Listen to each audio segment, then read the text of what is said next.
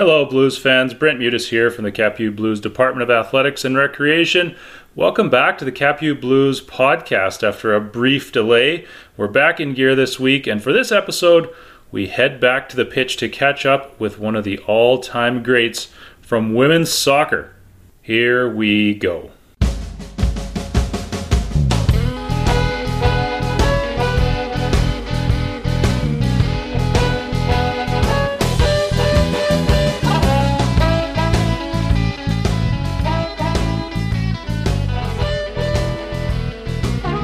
Episode 4 of the Capu Blues podcast, and we're excited to welcome to the show former women's soccer standout Sophia Roberts.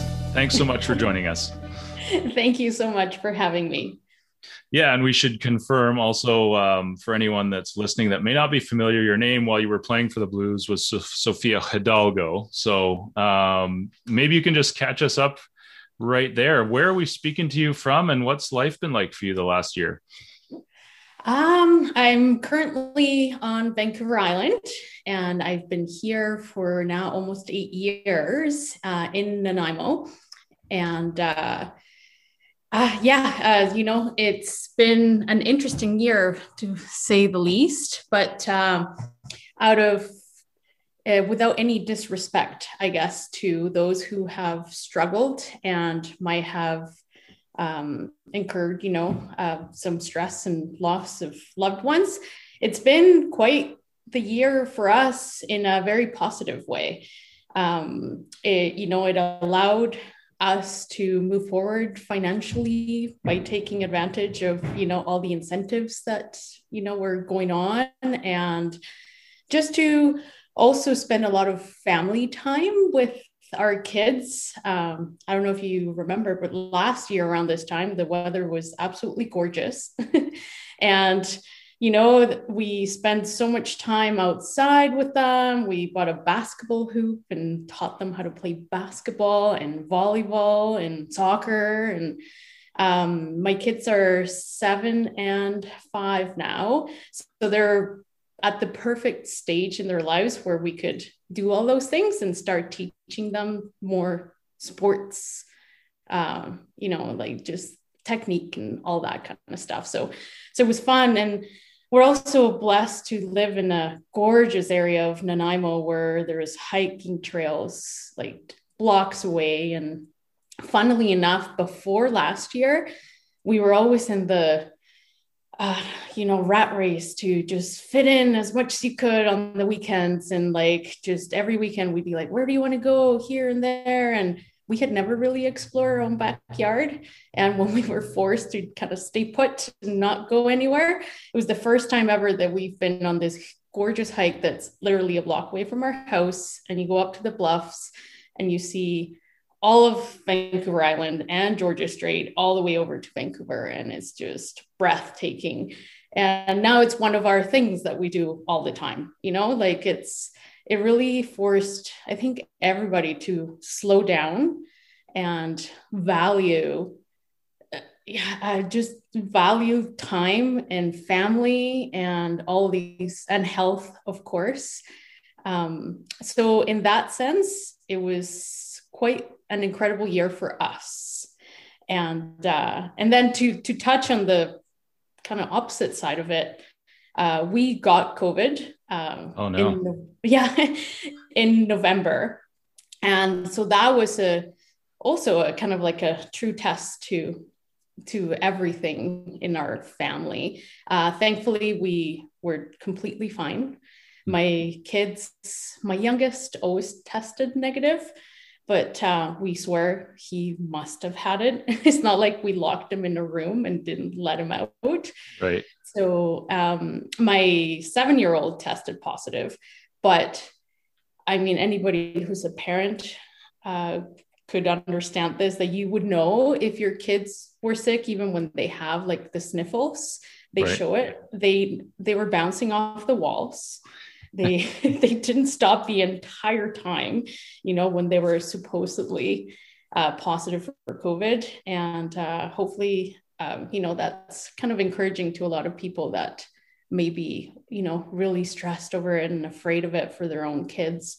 And then my husband and I, we had like the typical symptoms. My husband lost his taste of smell Wow. and taste. And for me, it was quite, I suffer from a bit of anxiety, and it was hard to tell if it was anxiety that I was feeling or if it was COVID symptoms, because they're like, okay, so can you breathe? Not really. And do you feel pain in your chest? I'm like, yes, I do. I phoned into that 811 line, the nurses line, a few times, and they were so helpful, and they were able to kind of guide me through it. And I think what I actually experienced was mainly anxiety, not so much severe COVID symptoms. Okay. So yeah, so we're not only kind of ahead in life, and then now we're kind of naturally vaccinated a little bit. So Right. Well, I really love how you put the positive spin on the last year, which has been so trying for most of us and so different, that you've been able to reflect and pull the positives out of it and see the good side of it, which is that's a really healthy way to look at things. And I'm really glad to hear that it's gone pretty well for your family, and makes me feel good to hear about your husband too, because we should probably do full disclosure. Mark and I were teammates at UBC in baseball, but there's also a Blues connection because he was a Cap U Blues baseball player for the one season before he transferred to UBC, where I played with him. So anyway, it makes me feel good to know that Mark is doing pretty well these days too, and you guys have come out the other side of COVID with smiles on your faces. Yes. Yeah, that's another thing that Cap brought to me, I guess, my husband. And, I feel like Cap was such a important time in my life.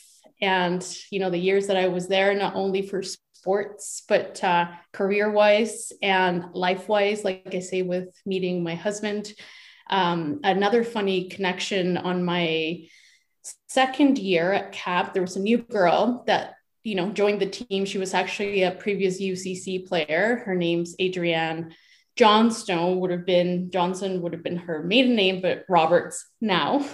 And she was engaged. So we were like, we were all kind of young, and she was the first kind of teammate to ever be engaged. And she was kind of the talk of the team. And one of the times that we were out on one of our annual trips that we would do for team bonding before the season started, we were in Victoria, and Doug, our coach, I can say lots of things about him, but we'll save that for after. He would always make sure that we all have a good time together. So there will always be, there would not be any strict curfews, and maybe it should be off the record.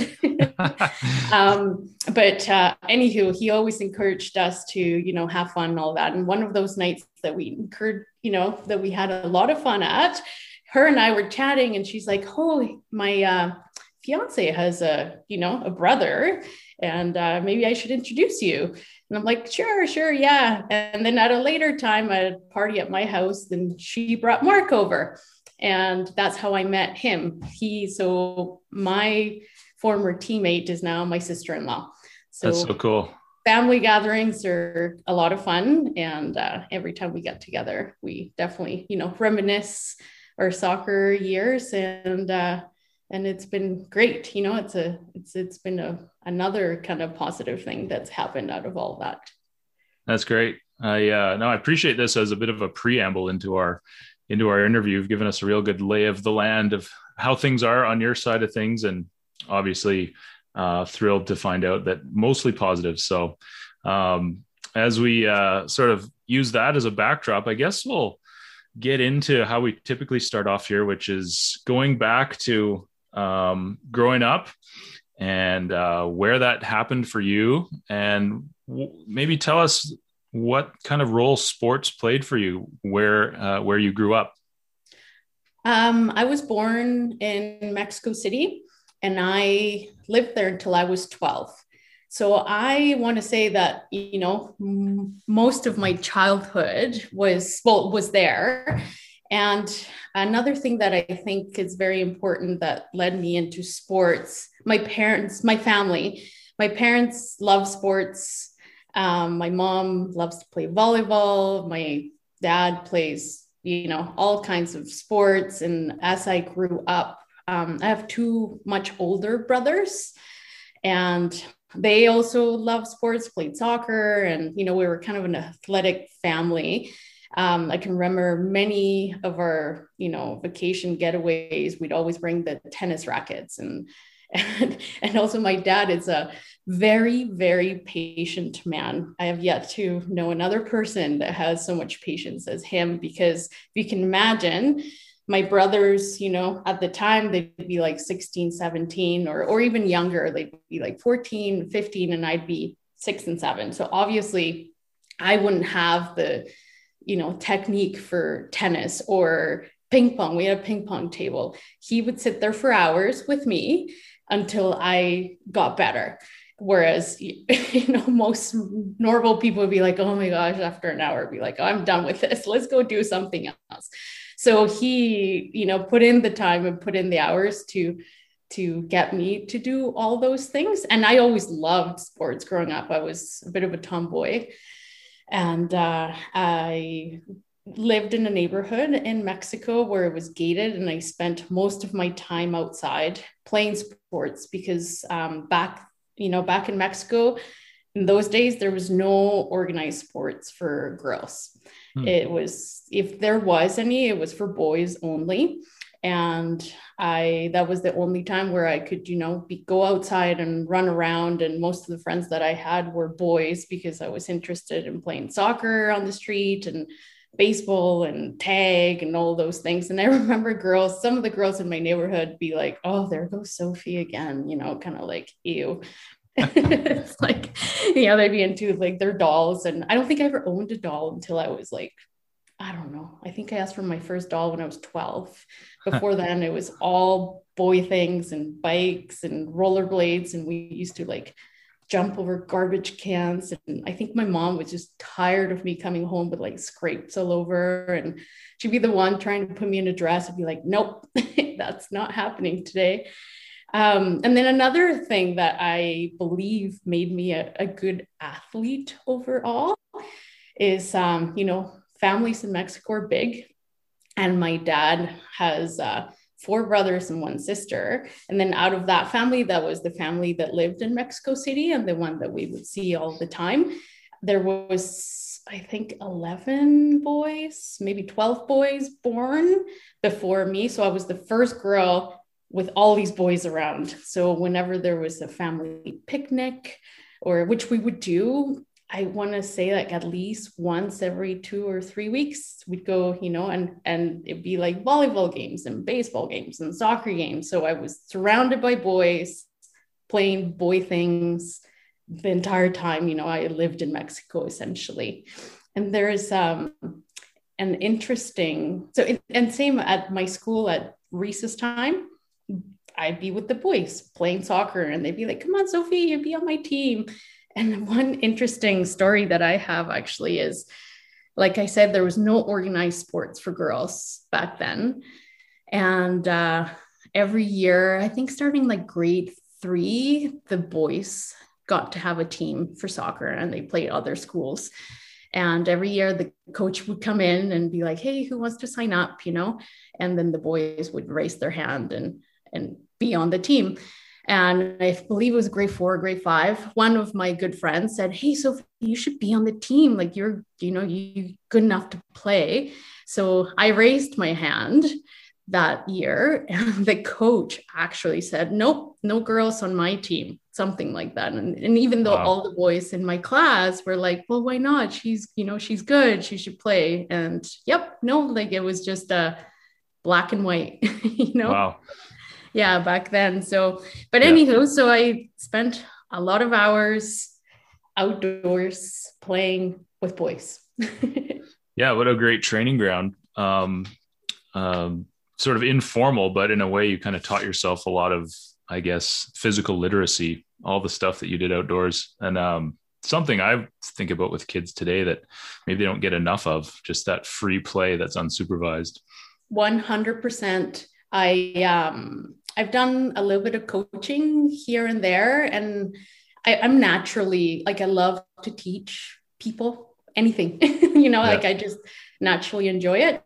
And whenever I come across a kid that I see, you know, potential or that they love soccer, especially girls, because girls don't tend to do it as much as boys, I tell them, what you need to do is just go, you know, like just go practice on your own. Just go kick the ball around, go find a move that you really love to do, and then just try to do it. You know, like those sort of things are going to make you a better soccer player. One of the advantages too that I think I had growing up was being born into a culture that idolizes soccer.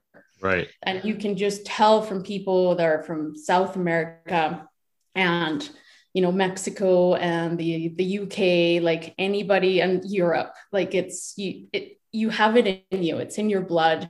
Everybody has a team that they're cheering for. The families get together on the weekends to watch soccer matches, and you know there's the rivalries. And so everybody, like, so when I'd go out in the street and play with my friends, they'd be talking about it, and they'd be trying to do the move, and they'd be trying to do, you know, outdo each other with whatever they knew. And that was just part of my life. Where I find here in Canada, you see it, but for hockey, like Right. that's a hockey thing, right? Like everybody is in that, and maybe not to the same extent as it is in soccer in those countries. So even, you know, like that just gave me a leg up always. Yeah, I think so, for sure. But to bring it forward, so you mentioned at the age of 12, I guess you come to Canada, and was that to North Van right at the time? Yes, to North Van. Okay. Yeah, and I mean, I have a very interesting story about that, but long story short, we essentially landed in the airport, and my parents knew nothing about Vancouver. Uh-huh. And this was when we were about to move, and we had a Canadian neighbor back in Mexico, luckily. And my mom's dream is to live on a lake in a cabin, like the middle of nowhere. And that's essentially where we were going. She had signed us up for some tiny town outside Ottawa, like something crazy like that. And this neighbor, blessed his heart, said, "Hey, have you thought about what you're doing? You're going from one of the largest cities in the world to a tiny town, one of the most moderate climates in the world, to like," he's like, "Have you ever experienced minus 30 degrees?" They're Right. like, "No." "Have you ever been to Vancouver?" "No, you should go check it out." So literally 3 months before we were to move to Canada, my parents and I came to Vancouver and arrived at the airport, went to the kiosk and asked the lady, "Hey, you know, never been, like, where should we go?" And she said, "Oh, you should go to North Vancouver." Like, Huh. she could have said White Rock. She could nothing, there's nothing wrong with White Rock or nothing wrong with anywhere else in Vancouver. But, you know, that lady just kind of just solidified our future, I guess, you know, like she pointed us to where we did end up loving and making our lives there in North Van. So So 3 months later, there we are moving to North Vancouver instead of this wow. tiny town. And I don't know where it was, but far, far away and very, very cold. Yeah, unreal. Like off the word of advice of a stranger at the Totally. airport. Yeah. Yes. Yeah. And when we moved to North Van, I I did want to play sports, and I noticed, you know, that there was teams around. And Right. my mom actually said, "Hey, you want to play?" Phone, because I remember the North Shore News used to have, you know, like the news, and then there was there was like tryouts or whatever, there was the soccer club, the North Shore Soccer Club would have information for contacting them. And she made me phone at like age 12 or 13 Right. to sign up for a team. And that's how I ended up on my first girls soccer team. And I started at Silver B, I think it was. You know, there was like a Silver B, and then Silver A, and then Gold and Metro. Right. So I, you know, started at Silver B. And then the next year I moved up to Silver A. And then I moved up, like, I think every year I was just kind of skipping a level. And every team that I would play on, they'd be like, "Oh, like, where'd you come from?" Yeah. Yeah. So it was actually a great experience playing soccer on the North Shore. It also sounds like you grew up fully bilingual. I did. Yes? Okay. Yeah, 100%. Yes, my English when I came to Canada when I was 12 was so, but I was at an age where I picked it up super quick. Right. I remember my mom taking English classes when we were in Mexico as we were about to move and thinking, oh my gosh, her English is amazing. She would be the one that would translate everything when we moved or would go on vacation. And it really only took me about a month or two in school at the time to be like, Mom, that's not how you say it. It's just, but if it wasn't for her, I don't know what we would have done. Yeah. So from the age of 12, you get integrated pretty quick in sports. So I guess you wound up at Sutherland. Like, is that kind of the neighborhood that you were in at the time? You went to Sutherland Secondary? Yes, I was sort of lower mid Lonsdale. I lived on 10th for a little bit. And then we moved into the Lynn Valley area for a few years. For my entire high school kind of years, that's where we were in Lynn Valley. So it was great to walk over to high school, and I loved Sutherland. It was a great place for me to grow up. There was quite the Mexican community that's who I really kind of hung out in high school. Yeah. And again, there was this particular family that had 4 boys and, as their sons, and they were all kind of around my age. And with them and their friends who were also boys, we'd go to Kirkstone Park all the time and just kick the ball around. That, like in between soccer practices and after school and whatever, like that's where we spend our time, going there and just kicking the ball around. And that was another crucial thing that happened between my years of like 12 or 13 to 18, where that, taught me a lot of different things that you don't learn from your regular practices, on your regular teams. Yeah.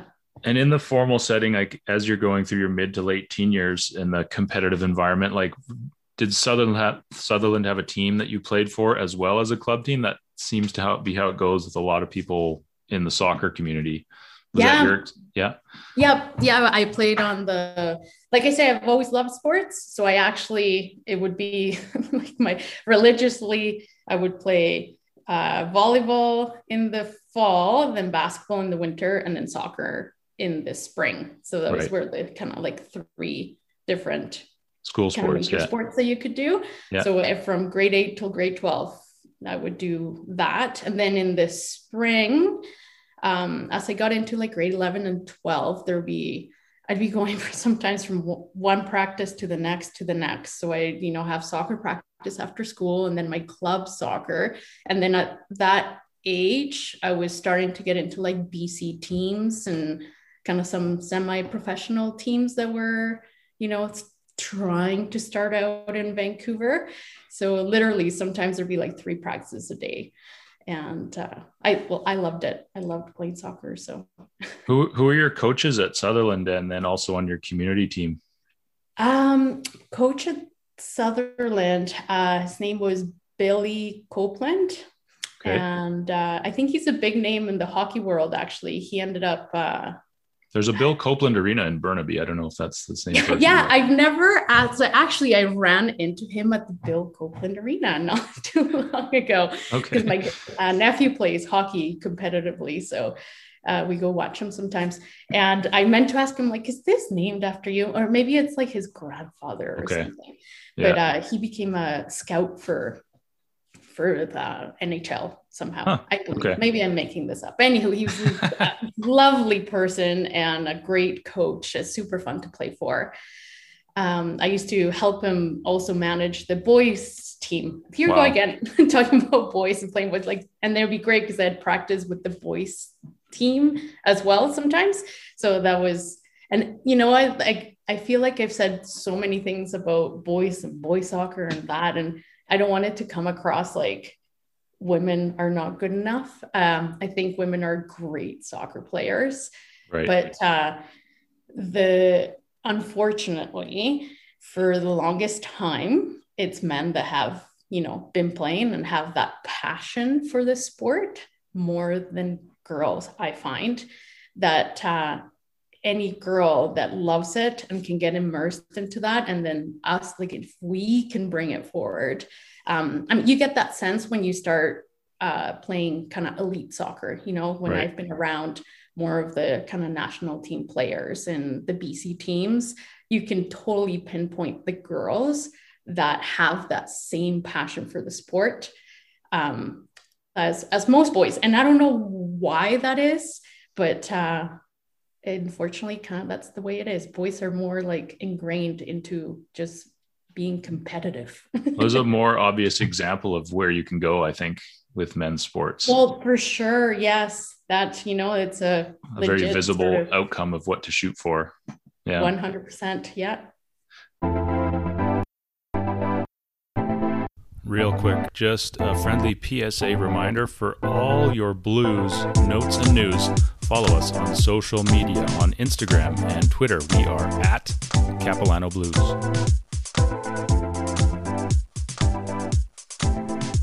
Yeah. So what was the name of the club team and then your coach there as well?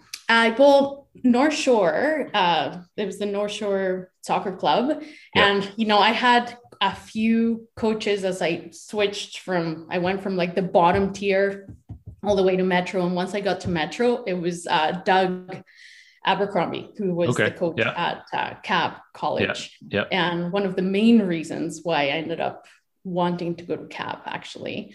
Doug is, aside from obviously my dad and my father-in-law, I would equate him to be another kind of fatherly figure in my life. I love him to pieces, and he was just always so fun to play for.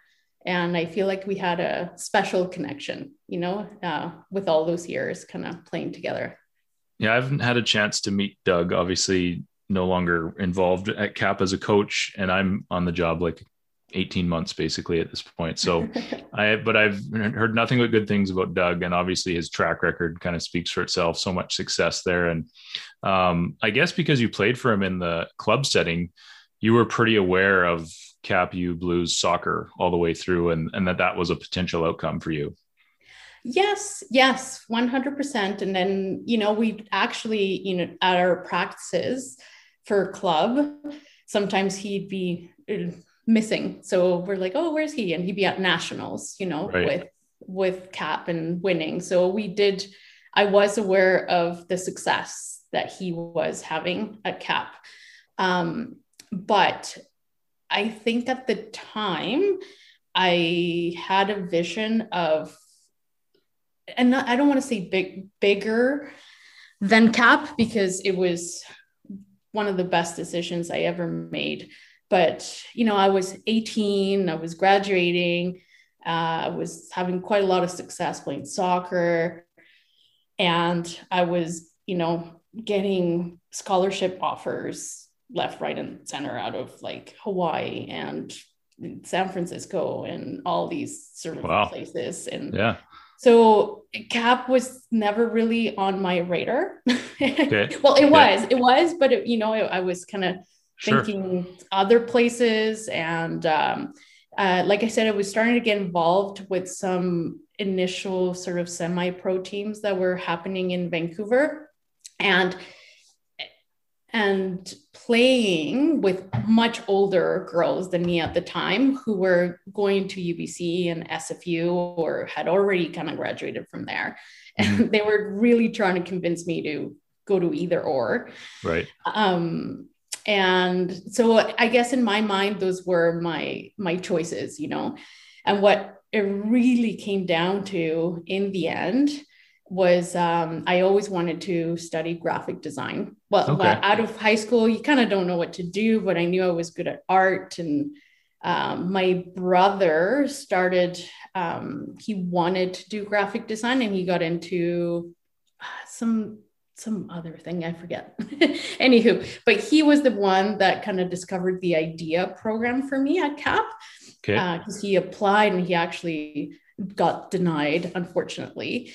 But up until then, I kind of didn't even know what graphic design was. And it just kind of just put it in my head. And I'm like, oh, that'd be kind of cool thing to do, you know?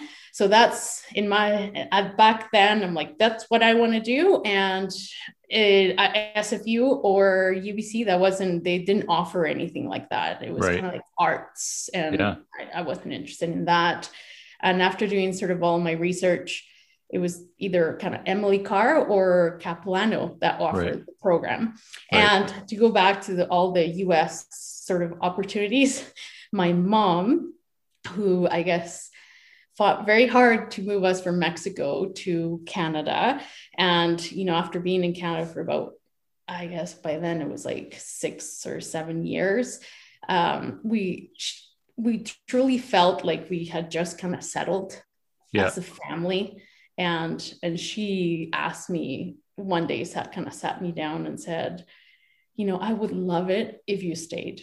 I would love it if you didn't go. And you're going to go to the States and meet some handsome US guy, and you're going to form a family over there, and you're never going to come back, essentially. And I understood, you know, like I also felt that with we've always been a family oriented family, you know, love family time, and being Mexican, there's a huge emphasis on family, right? Like everything's just family.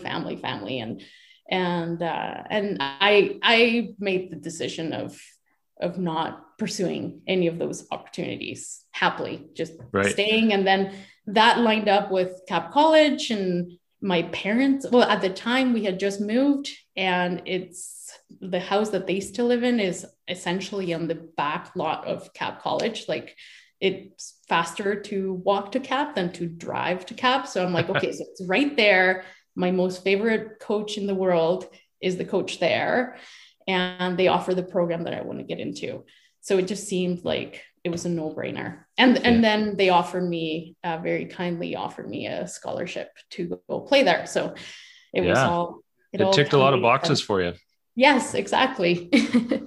Yeah. So your first semester at Cap, I think, was 2001 in the fall. Is that right? It was 2001. Okay. Yes. All right. So, I mean, you were very familiar with the coach, obviously, with Doug Abercrombie. Mm-hmm.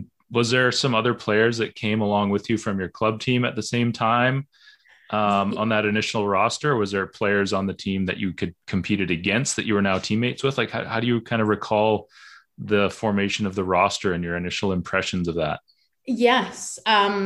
So it was actually a very unique year that year for Cap, because there was only, I believe, 3 returning players from the previous year. Yeah. So there was a lot of us new players on the team. When I graduated high school, I took a year off. So I came into Cap sort of like a year later, if you want to say that. Right. And a lot of the girls that came into the team that year were that sort of year below me. Mm-hmm. But some of them I did play against at club level. They played for Burnaby. Yeah. Players like Deanna Palmieri and Christina Rowe and Lindsay Sadgrove. They were all, and we had a big rivalry. Burnaby and North Shore has, you know, for years has had huge rivalry. And, you know, at the time, so like years prior to that, like 3 or 4 years prior to that, when I played for that Metro team, Christine Sinclair was on that. I was going to ask you about her. You guys are right in the same age range, I think. So we played together at, you know, when there was a BC teams or whatever, we played against each other for the longest time. And then we played together for maybe a year or two at sort of BC team level. Incredible. That's, you know, that's another story, but so on that team, there was kind of a lot of familiar faces that way. And then I did, like, the rest of the girls were from my North Shore club team, either from my year or from the year below.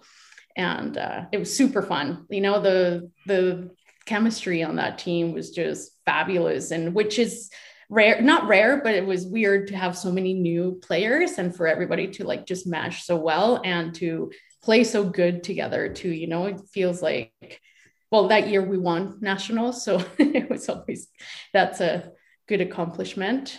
So it was definitely a super fun year of soccer. Yeah, that's phenomenal. I mean, it sounds like it was a pretty smooth transition for you. There was so much familiarity. And the other thing too that I noticed is that, and I sent you a document, I think, showing all the career goal scorers. Mm-hmm. So it must have, like, you guys must have filled the net, because I think the 5 of the top 10 career goal scoring leaders at Cap were all right in that sort of 2000 to 2004 window, Yep. somewhere in around, like Christina Rowe. I think you mentioned her name, Yes. And yourself. Danielle Yep. Tabo. Yep. Yep. She's so just for the record, you Yep. are the second all-time leading scorer in Cap U Blues women's soccer history, 32 goals in 59 games. Danielle Tabo, she's two behind you. Sarah Regan, she's and she only played 34 games. I guess she just played a couple seasons. She's fifth, would have been a teammate of yours. Yep. Christina, like who you mentioned, um, Alisa McPhee. Alicia. Alicia, Alicia okay. McPhee. Yeah, she was one of the other returning players that year. So She's Sarah up there. Regan, So Alicia, and then there was, I forget the other player that came back that year, but those were the three players that came back. And yes. is that how you remember things going though? Like, did you guys just score 5, 6 goals a game? Did it seem like there's a lot of goals to be shared around with, but 5 of the top 10 all timers being kind of your teammates? There must have been a lot of goals scored. I guess there was. Yes. Why lie? But yes, yes, there was a lot of goals scored for sure. So in 2001, your first semester, that winds up being a national championship year. So, I mean, do you recall specific moments or anything that is prominent in your memory about that 2001 season? Yeah, actually, it's a bit of a bittersweet year for me. I mean, besides all the fun and success that we had throughout the season and the accolades that kind of kept rolling in that year, I on our last game for the BC championships on the final, it was a tough game against UCC. So there was always a big rivalry between us and UCC at the time. And I feel like we were losing 1-0, and it was one of those like super tough games. And we tied it up, 1-1, went into overtime. And and then we scored in overtime. And with only a few minutes left in the game, I was just walking back from one of I think we missed the goal and there was going to be a goal kick. And I felt like somebody just took an axe and like chopped me in the leg, like in the back. I was like, what was that? And long story short, I pretty much tore my hamstring right in half. Like it was like hanging by a thread. Wow. And that shaped the rest of my soccer career. Oh man. And you were just walking back, wasn't in the midst of an aggressive play or anything? No, it wasn't a play. I was just walking. I think it was just my muscle just, I don't know, gave up. And wow. I have no idea how or why. I guess it was just meant to be.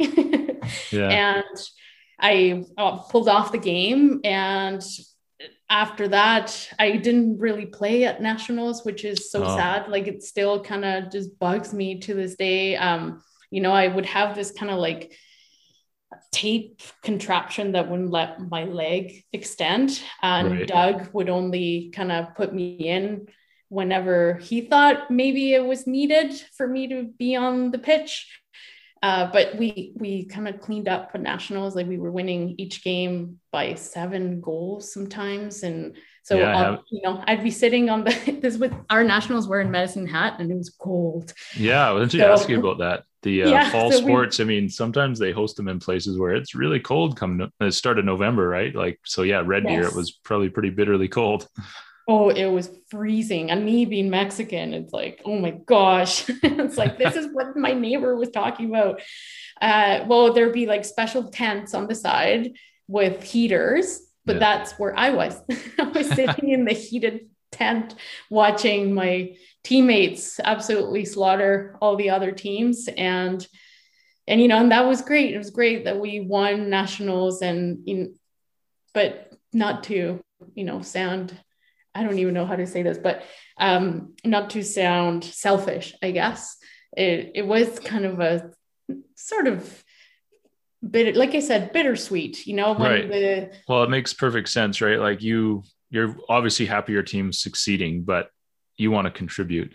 yes. And I knew, like when it comes to like, not that I thrive on recognition, but when you're there and there's all the, all national all stars and like top scorers and this and that. And that was right around the time when I was kind of getting scouted by the Canadian national team and the Mexican national team. So it was, I was kind of thriving on all those things to kind of put me in the spotlight.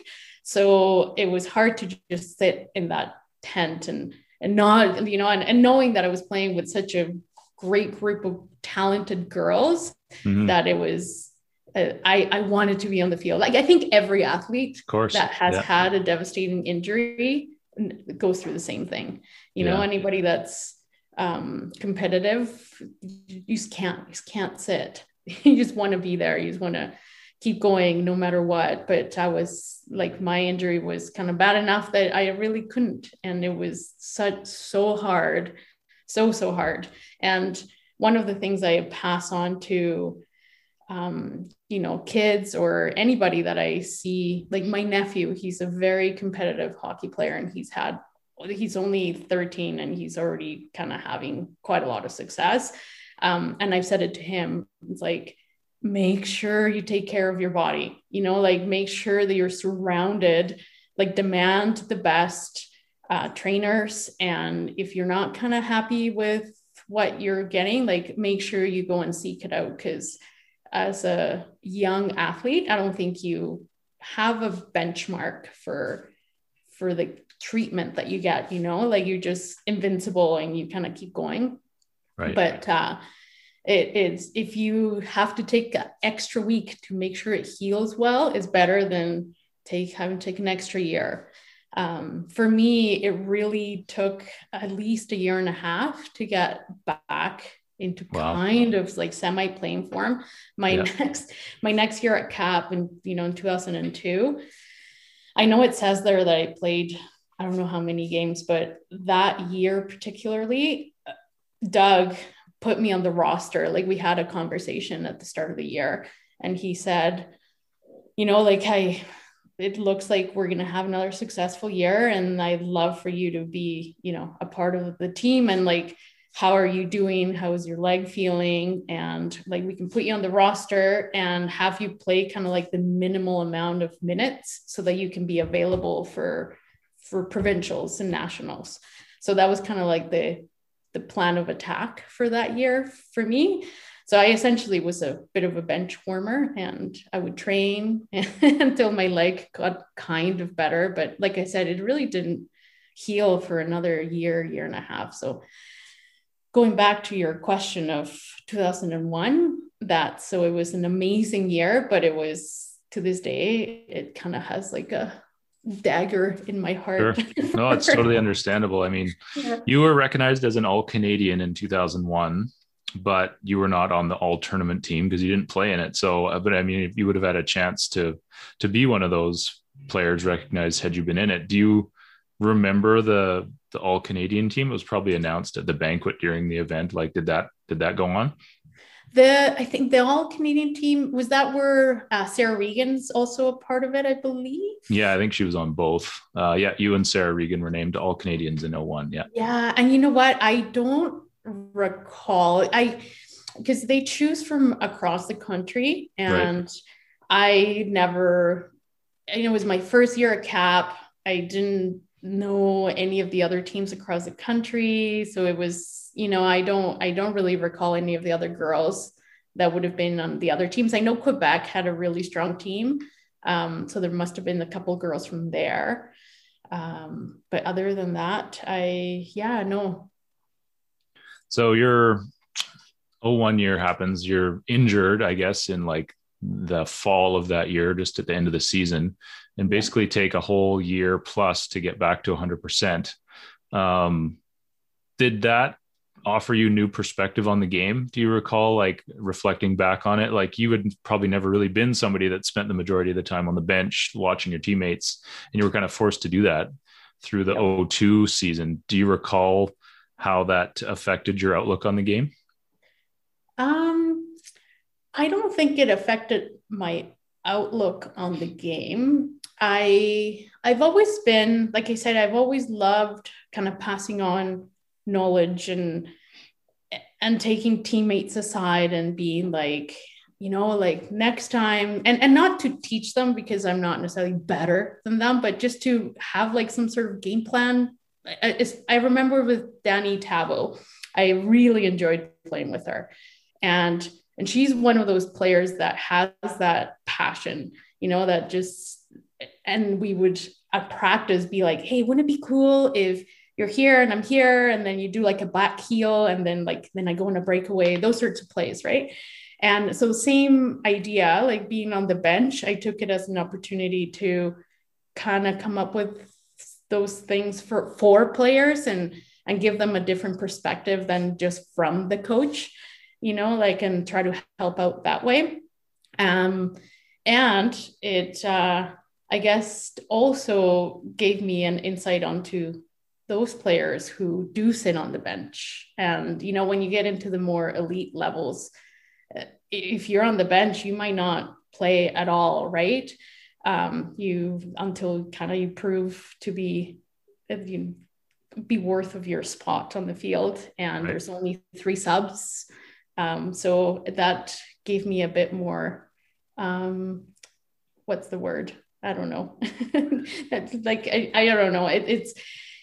I admire them, I guess, because if you're going to come and train that hard and put in the time not to be able to be on the field, it's hard. Sure. So just looking at some of the old statistics or the old record books. So in 2002 and '03, UCC, which is University College of the Cariboo, and now Thompson Rivers University, they wound up winning the conference in the provincial championships in 2002 and 2003. Those were probably some tough pills to swallow as well, because it was a big rival team for you those years. It was, yes, it was. And like I said, in 2002, I was still not completely healed. And I remember it bothering me at provincials, just not being able to kind of give it my 100%, and losing both those times. I think in 2002, I believe we came in third. So That's we right. didn't Yeah. make it to the final that year. That game, like the quarterfinal that we lost, it was obviously devastating. And then that final game, like we played for the third place game, it was kind of fun because we already knew that we were not in it Right. for Yeah. going to nationals. And then we just had a fun game that time.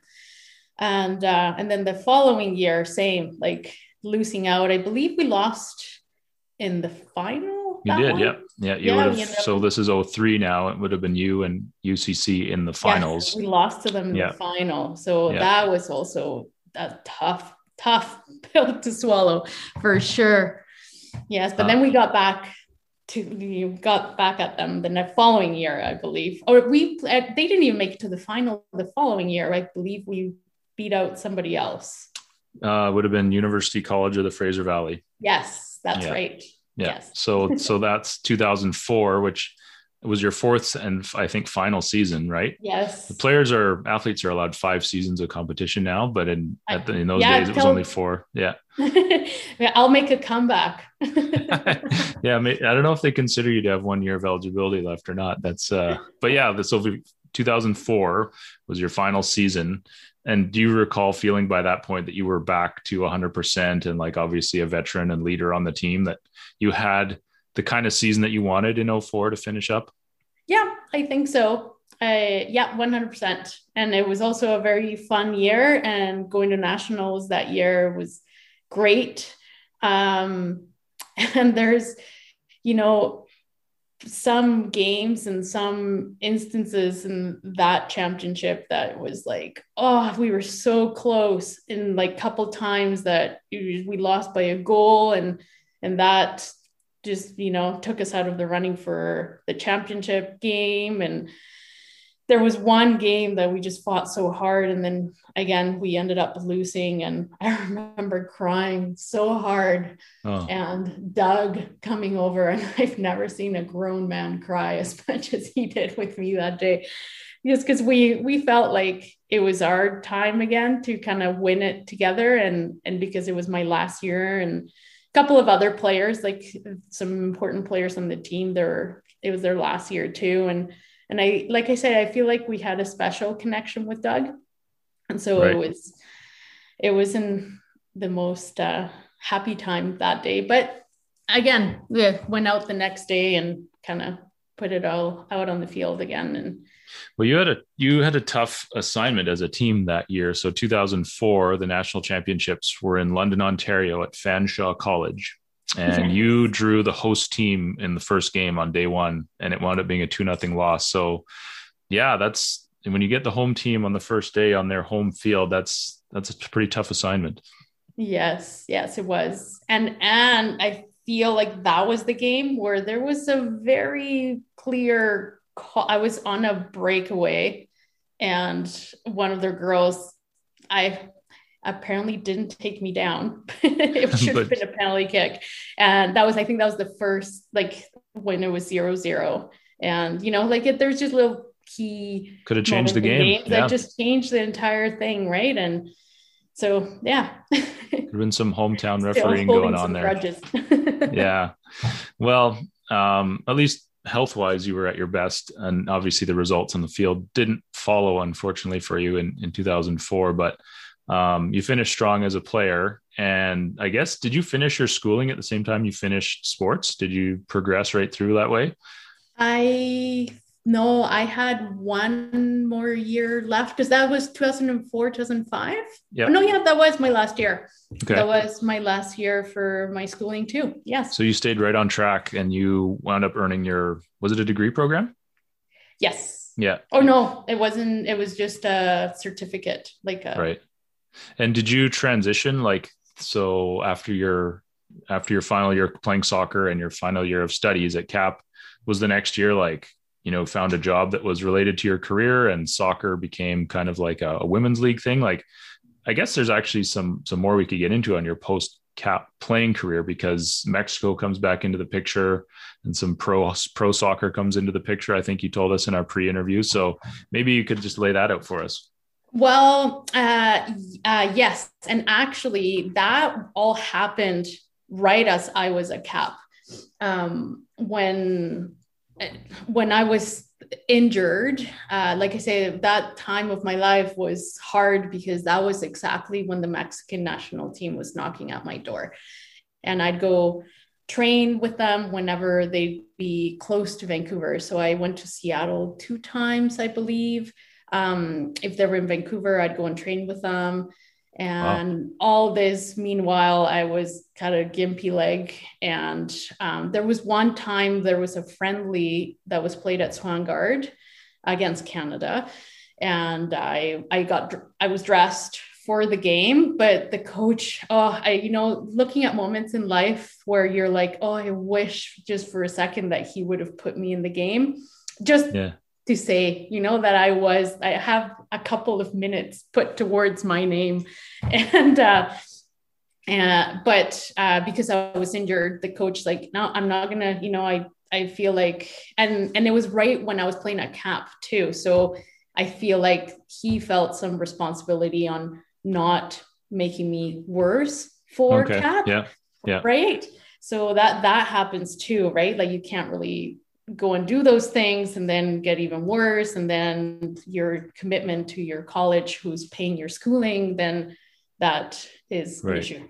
Right. So that was all, like I say, all happened throughout then. And the reason the national team for Mexico was I was on their radar, like I mentioned before, I took a year off after high school. Oh, right. Yeah. And it was my parents that said, hey, you're done. Like I said, my brothers were much older than me. And then I came along.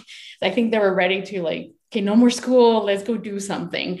Yeah. And we're going to go back to Mexico and just visit family, take a year off and go, go to the beach, and I'll do all of these things, which was awesome.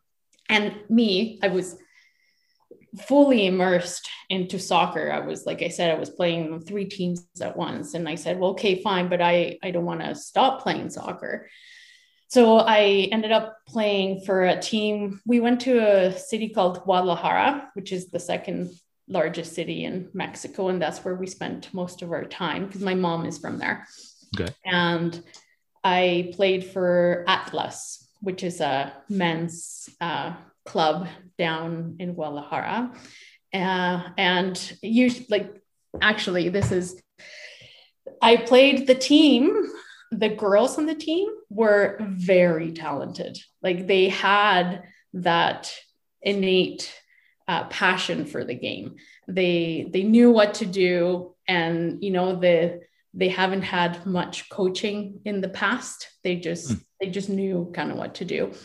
And when I came into the team, they had already started the first national sort of competition in Mexico. This is the first year they ever had a women's league for Mexico, which I didn't know. I just, came to Guadalajara and be like, I want to play on a team, and like, where should I go? And then I found this team. And they were already kind of midway through their season. They were doing quite good.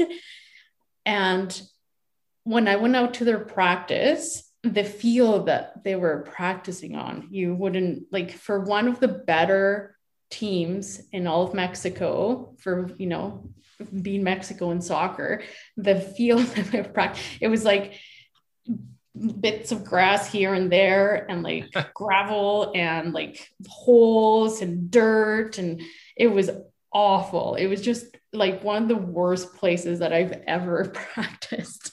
And fast forwarding, we ended up winning the national championship there. Wow. So, to say like the best women's team in Mexico, and under these sort of conditions for practicing, where the men are earning millions of pesos, like, it was just an eye opener. And for me, also coming from Canada, and then the girls that I would play with in Canada, I mean, like, here is every girl has a good life, like you pretty much, you have enough money to eat, and you have a roof over your head, and a loving family, 99% of the time. Right. The girls that I was practicing with, there was a few that would arrive by public transit, and over in Mexico, it's way different than here. Like, if you, arrive by public transit, it means that you are way below, the average sort of, like, you're in the poverty kind of line, and one of the best girl on the team, she ended up getting injured. And she was so sad and crying and saying, oh my gosh, I'm not going to be able to work, and my family's going to go hungry because I provide most of the, money that comes into the family, things like that you're like, that, that just doesn't happen in a first world country here. And then you go there and you're playing amongst these girls that are like, they love the sport. They're playing because they love the sport, and because they're playing on the streets growing up, and they were actually great soccer players. And one of my best soccer memories of all time is from that time. And like I said, we went on to win the national championship, and we got to play, leading up to it, we got to play in some of the biggest stadiums in Mexico City. And the final was at the Atlas Stadium, and which is the second largest in all of Mexico, and it holds like 70,000 people probably. Wow. And we used to play right before the men's professional games. Yeah. And so for our final, by the time I didn't start the game, the coach put me in probably for like the last 25 minutes of the game. So by the time I was kind of warming up to go onto the field, there was 30,000 people watching and cheering for us because, we're the home kind of Atlas team. Wow. And running up and down the side of the field as I was warming up, I was like in awe, like that feeling of just being surreal. Like you're like, I can't believe I'm here. I can't believe all these people are here. I mean, obviously we're there to watch the men's team afterwards, but still, and going onto the field. And there was this one play where I almost scored. The goalie made the best save of her life, but like shooting and hearing like the crowd go, like that, it's like, it still brings me goosebumps, like thinking about that, it's just, it was amazing. And then we ended up winning, and it like everybody was cheering for us, and got into like the newspapers there in Guadalajara. And one of the other things, afterwards, I went out to a bar or club with some friends, and one of them said, "Hey, you almost scored. That was amazing. What a great shot." And I'm like, "How did you know that?" Like we were on the news, like on the sports highlights. Right. Yeah. First time ever that I've been on sports highlights. So that was also cool, like that was a great kind of highlight of my soccer playing days. Oh, that's so cool. Thanks for sharing that story. One of the things I try to ask all our guests is like, what's the biggest crowd you ever played in front of? And like, we now know that is probably for you. And I don't think anyone's going to beat that, like 30,000. That's just an incredible, most people will never experience the reaction of that many people watching something that they're doing. It's just like insane, it's just, like I said, I froze, and I was like looking all around the stadium, and I was like, wow. That's just, the people are like professional athletes that are used to that. And when they talk about the adrenaline that comes from playing in front of a crowd, 100%. Wow. And so just to, again, put this in the timeline now. So this is the year off between high school and CAP? Yeah. Okay. So that's where the Mexican pro experience happened, not after CAP. Not after CAP. So yeah, okay. So that was that. And then I came back right into CAP. And so at that final game in Mexico, the national team, the coach was watching the championship game. Right. And that's where he saw me play, and started to, the phone calls started happening. Okay.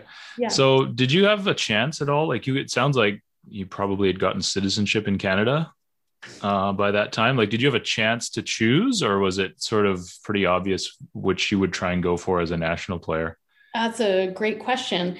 So we had our residency papers. That's how it goes. When you immigrate into Canada, you become a resident, and then you have to do very like amount of years. And then once you complete the amount of years that you're supposed to be here, you have to pay to apply to be a citizen. So when I was at CAP in like 2001, and even before then, I believe I got the package in the mail from the Canadian team asking, to go to the training camps. And there was a couple of girls on the CAP team that were on that list, like Diana Palmieri and Lindsay Sadgrove. And at the time, we weren't Canadian. And right. I told my parents, I'm like, I want to go to this. Like, I can't go if I'm not Canadian. But it took a while, and it was, a significant amount of money and there was 5 of us, and it's per person. And so it took some time. So as that was happening, then the Mexican team started kind of knocking at my door. And without any disrespect to Canadian soccer, because it's given me my everything. Right at that time, a lot of the Canadian strategy when you watch the Canadian team was a lot of like kick and run. So it's just like kick it up the field and let Christine Sinclair get it and score.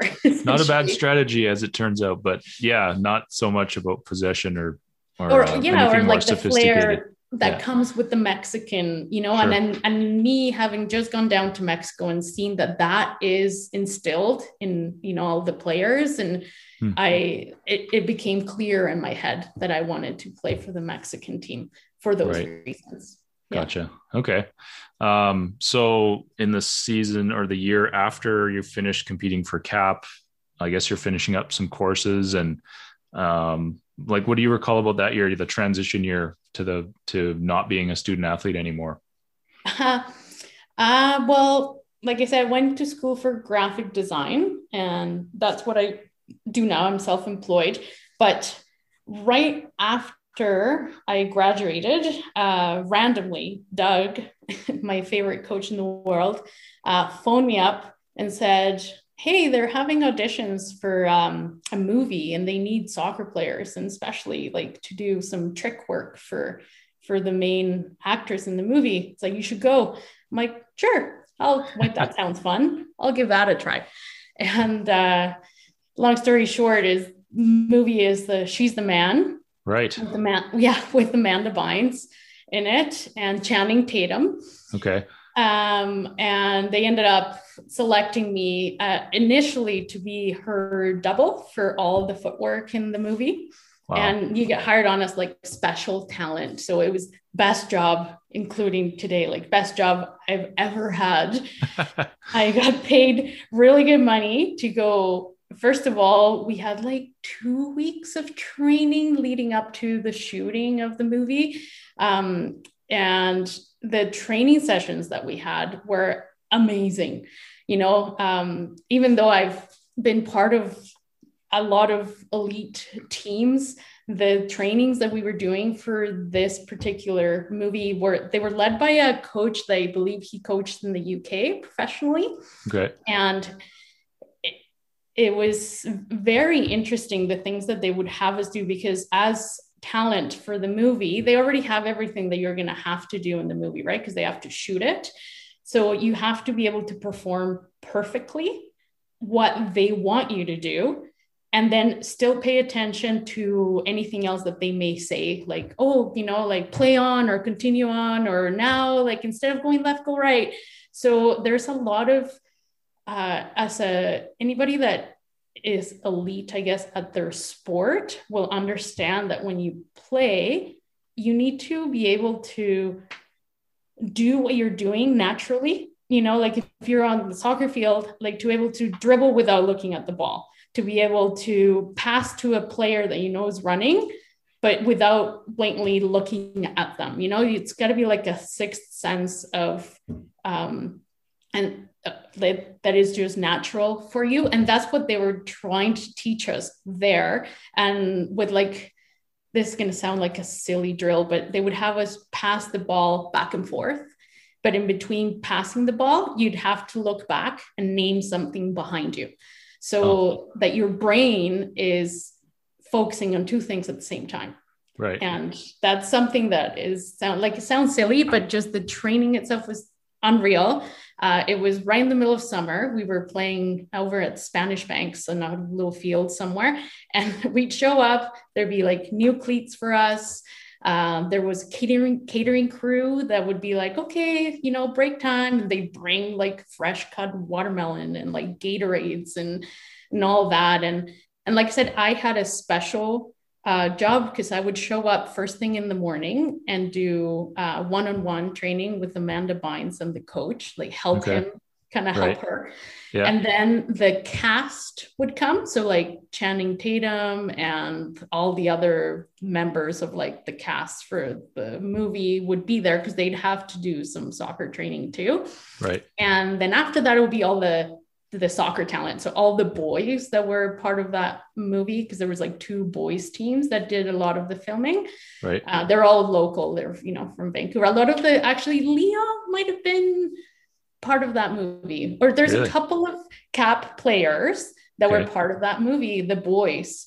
And I forget their names right now, but there was definitely 3 or 4 of them that were part of the movie. And then Mel Howard, who played with me at Cap, she was part of the movie too. Okay. And so there was a few of us on there. And then there'd be that training. And like I said, that was 2 weeks of like, hey, go out on a sunny day to go play some soccer with superstars, or like actors and great soccer players, and get treated like royalty. And then came shooting time, like for filming the movie, and you make gazillions of dollars because you're there from like 4 a.m. until 7 o'clock at night. and you get paid like double time and triple time and all to, just play soccer and be part of this kind of fun thing. Did Amanda Bynes show any promise as a footballer? Is she going to listen to this? I'd be surprised, but you never know. Once it's going to be out in the world, right? So I'm kidding. You know what? She's a wonderful, wonderful person.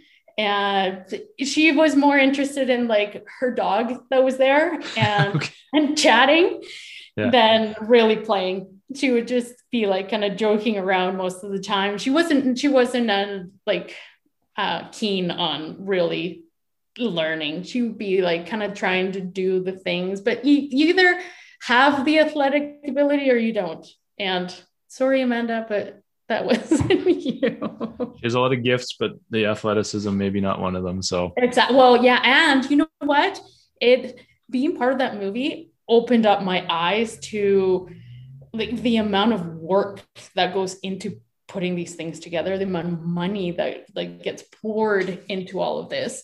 And for her, like she'd be up every day at like 3:30, 4 in the morning, and going here and there. And like when she'd show up for practice, like, oh, I've already been, I don't know, practicing this at somewhere else for like 4 hours and then on to the next thing. Everybody kind of views them as having these glamorous lives and getting everything kind of handed over to them. Like it's hard. And I would never be able to do what they do. And you just like, all of a sudden the camera's on and you got to be on and you got to remember all your lines and do everything perfectly. And when it was my turn in the movie, so if you watch the movie at the very beginning, there's this like beach scene and a lot, like you can see all of us girls kind of playing soccer at the beach. But my job was to dribble from like A to B and then cross the ball in right onto Amanda's head so that she could do a diving header, but you do it perfectly so that, it would look like she's doing a diving header into the goal. Have you ever tried playing soccer in the sand?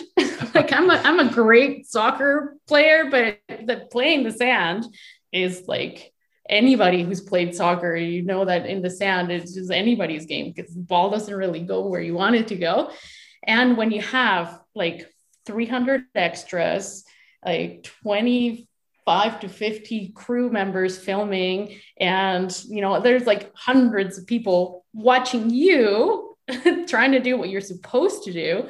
Oh my God. Like, I don't think even like in my most important soccer games at the very beginning, right before the whistle goes, I don't think I've been as nervous as I was shooting like for that movie, because you're like, oh, this is millions of dollars and people's time. And if you don't get it perfect, you're like, So there was a few takes, time. I guess they had to cut. There was a few takes that it took to nail it. I think it was 3. So okay. It wasn't that bad. Yeah, it took me, and then I got it like 2 times, and maybe you did it 4 or 5 times. And then when I was done, honestly, I was like, oh my God, great. Okay, I don't have to do that again.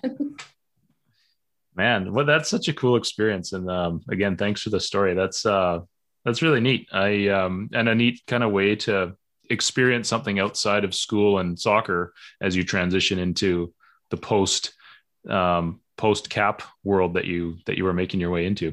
Yeah, it was definitely a unique experience. Super fun. So did you find your way into the work world pretty soon after that? Like your job skills that you would have picked up from the IDEA program and graphic design were probably pretty applicable right away. Yes, they were. IDEA program, can't say enough amazing things about it. One of the best things about it is that it's taught by, by people out in the industry. They're real owners of agencies and self-employed graphic designers, et cetera, et cetera.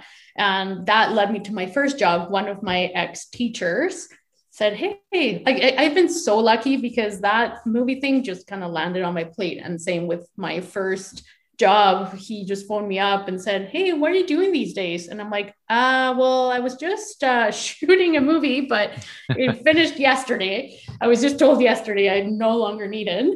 he's like, oh, great. Do you want to come and, work for us? And this is, it's called St. Bernardine Mission Communications. They're still around. They're very successful. And I was their first hire. Wow. And then I think they're up to like 25 employees. They never wanted to grow super big. That was one of their things of the two partners. And, I had a great, probably 5 or 6 years working for them. And then I became self-employed right before we moved to Vancouver Island. Right. So it has like, not only, so CAP, again, it's such a monumental time in my life. I played soccer, like for the soccer side of things, obviously, but going to the IDEA program and, it's led me into graphic design. And now I do that as a self-employed person. I met my husband at CAP, who was a baseball player there. And we have a wonderful family, like everything. And, when I go back and I say with my injury and like being bittersweet and like not, like I feel like if I had never gotten injured that day, maybe I would have ended somewhere else. Maybe I would have gone to Mexico and played, for the national team and this and that and bigger things, and then never really settled with Mark and have the wonderful life that I have now. What a great outlook. I mean, because the thought of regret, right? I mean, you could think, oh, that what if this happened? What if that happened? But if you're happy with where you are now, then you can kind of look at all those points along the way and say, well, it had to happen that way for me to wind up here. So, I think things worked out for a reason, for the best, I suppose. Yeah. And so just to bring it to present day, you and Mark have a son and a daughter, or yes. I'm not sure which one's older. Yeah. Daughter's older. Lorena, okay. She's 7, and Adam, who is 5. Okay. And you're starting to get into the world of youth coaching from the sounds of it as well. Yes, I was kind of like nudged into it actually this year.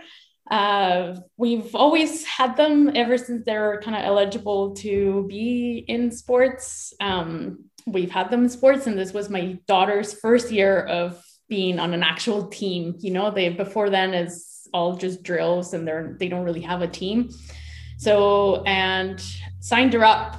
Got an email saying, oh, the coach, we don't have enough coaches. Your daughter's team might have to go on a waiting list. And I was like, oh no. Okay. I'm like, I guess I can coach. And so I ended up coaching, and what a year to start coaching, actually, because with COVID, that was an extra, cherry on top of the cake, because at their age, it's a lot of babysitting, and especially like, again, here comes again the girls versus the boys. Like I find the boys are a bit more like, they do want to play soccer and they want to learn, they want to get better, where girls are like picking dandelions and following the geese and like, like a little more herding. Yeah. Or shoelaces are undone and a lot of that. But I thoroughly enjoyed it. Like I say, with the COVID rules and keeping them apart, oh my gosh, try keeping a bunch of 6-year-olds apart when you're playing soccer, like that was just a true test for my first ever coaching experience for little kids anyways. But it all was great. The girls had a great time. And in the end, it was amazing to see the change from the 11 girls that I got at the very beginning to the very end, where they were interested and they were wanting to learn more. And I can't wait to coach next year. I truly, and it was in my plans, like to eventually coach my kids, because that's something I really love to do. But I was kind of waiting just for them to be a little bit older, to tell you the truth. Sure. Yeah.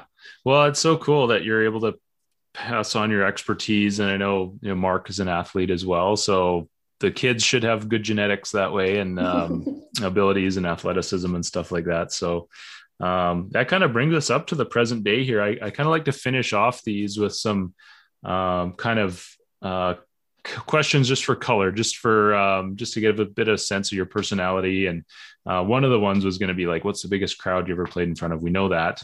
Another one I like to ask is, who's the best player you ever played with or against? I would have to say Christine Sinclair. Yeah. Both played with and played against her. Yes. Incredible. Like, I think you are either the same age or maybe 1 year different. So to have her have grown up in Burnaby, which is like a rival organization for you from North Van, to have played with and against her. I mean, she'd be one of the top women soccer players to ever have lived. Really. She's just phenomenal. And to have had that experience with her is amazing. Yes. Yeah, it was. And especially playing with her, the couple trips that, we had with the BC team, like we really, again, another one of those girls that just had it in her and had the passion for the game. And like, it'd be her and I, and maybe one or two other girls that we would love to just juggle in between water breaks. And, and the girls, a bunch of the other girls would be chatting about like boys and their weekends or whatever, or clothes.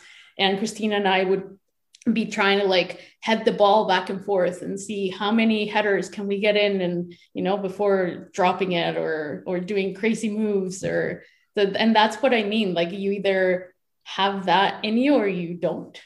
Right. And that's what will take you far. And to have watched her compete on a national level, like she's still going, which is amazing. I know. I thought she was going to retire. And yeah, just total.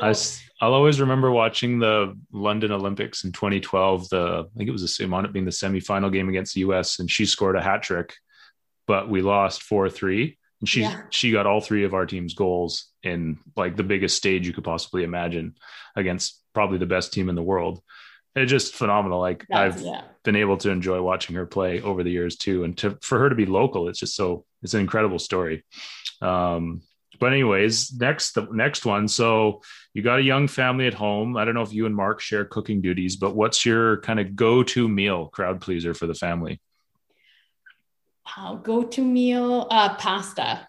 Yeah. Just like pasta with a basic tomato sauce, and then I can like sausage that gets, I actually call it sometimes, well, my youngest loves hockey, and it's been called the Crosby pasta before. It morphs names because if you eat this pasta, it makes you a really good hockey player or soccer player. Messy pasta. Sounds like a big pregame meal then. Yep. For sure. Okay. I was hoping you'd say something Mexican, but maybe that's coming along. If it's a crowd pleaser, both of my kids like different Mexican things. Okay. But quesadillas are big in my family. Yes. Sure. Yeah. And can you recommend a binge-worthy show that you've streamed, whether you and Mark enjoy it or something you like? What's your favorite show that you've just like binged? Oh my gosh, there's so many to choose from, but one of my favorites is Modern Family, and I would have to say Modern Family. Right. Now, is that something you have enjoyed on your own, or is that like you guys watch that together?